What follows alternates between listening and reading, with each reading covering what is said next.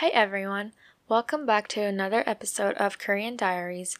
My name is Leah Song, and this is a space where we discuss and unravel recent events or lifestyles in South Korea. In the last episode, we talked about Korean beauty standards, which was a relatively serious and heavy topic.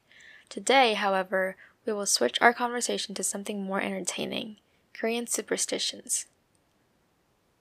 A lot of Korean superstitions are similar to those in China and Japan and have to do with being afraid of or avoiding undesirable situations.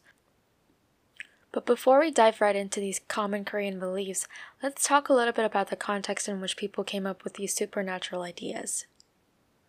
Dating back to the early Joseon dynasty, Confucianism and shamanism flourished in Korea. Unlike most Western religions, Confucianism didn't believe in a god figure. Rather, along with shamanism, it highlighted supernatural beings like ghosts. Even though some of the superstitions are not as widely believed as they used to be, a lot of their ideas still penetrate Korean society, as most people at least know or joke about them. So, being aware of these will help us understand some of the Korean inside jokes. One of the most widespread superstitions in Korea is that writing names in red ink brings bad omens. This idea comes from ancient China, where red ink was used for execution decrees, which then led to the idea that names written in red indicate death. I remember when I was in elementary school, my Korean friends were all worried whenever we saw names in red, shouting, "Oh no, that person's going to die." Now we know it's just a superstition, but back then when we were young and actually believed it, it was more than just a joke. This red ink taboo is found not only in Korea but also in China and Japan.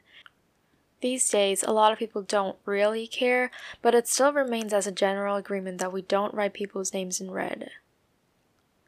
Along with the color, there's a specific number that Koreans don't like.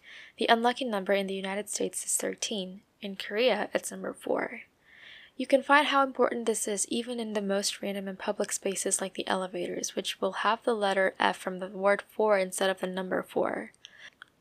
Same with the previous superstition, this one extends to China as well. The word for death in Korean, which comes from the Chinese character pronounced like sa, reads just like the number 4. As you can tell, the origin of this belief is just as simple as how I could explain it in literally one sentence, but it is so significant that even if people don't actually believe in the superstition itself, no one would pick 4 as their favorite number.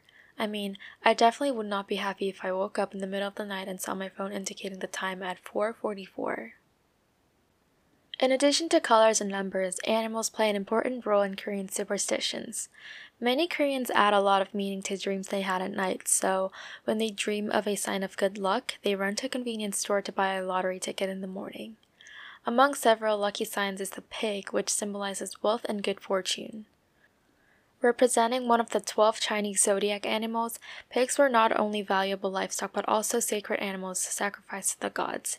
It is for this reason that Koreans use piggy banks to store money. This is very interesting because pigs are usually portrayed as lazy, greedy, and dirty, often used to describe obese people. However, the link between the pig and good fortune is common in European countries as well, including France, England, Germany, Iceland, and Austria. Another Korean superstition has to do with a certain behavior, and that is whistling at night. I actually didn't know about this myself, so I'm not totally sure if it's as common as the other ones, but I thought this one was pretty interesting as I was looking into it because it involves ghosts. Generally, people whistle when they are in a good mood, but in Korea, whistling after the sun sets is probably not the best idea to express your happiness. In fact, it could summon ghosts and other demonic creatures. Imagine the days before Korea had lights at home, especially under darkness. Can you feel a sense of eeriness whistling could create? Although not as common as the other ones, this superstition has survived to this day. The last Korean superstition that we're going to talk about is actually what a lot of people still believe today.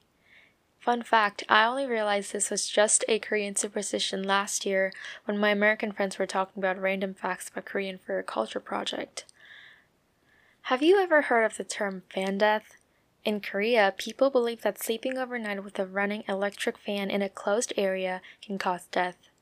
While the exact origin of this belief remains unclear, in the old days when new technologies were brought in Korea, people suspected fans are linked to nausea, hypothermia, asphyxiation, face paralysis, and more. I mean, it would make sense if this belief was only among commoners, but it wasn't, and it still isn't. Or maybe it is partially true, actually, who knows? In 2006, a South Korean government-funded agency declared electric fans and air conditioners as leading causes of summer accidents. In fact, I remember learning how being close to an AC for a long period of time can cause your face to freeze in an informative safety channel streamed in the broadcast. Even though most people don't truly understand how fan death could be accurate, these fears presented by the media and people around themselves result in natural fear of using electric fans overnight. A lot of these Korean beliefs that once prevailed in Korean society aren't as widely believed in modern society, largely due to the introduction of other religions and advancement of scientific knowledge. As mentioned earlier, most of Korean superstitions come from Confucianism and shamanism. However, a majority of Koreans today practice Christianity, Buddhism, or nothing at all. In addition, unlike in the past when people relied on religious beliefs to preserve their lives, people's lives today are largely governed by scientific knowledge, a huge change since the European Enlightenment. In the next episode, we will return to our monthly conversation by answering the following question: why are Koreans so hasty?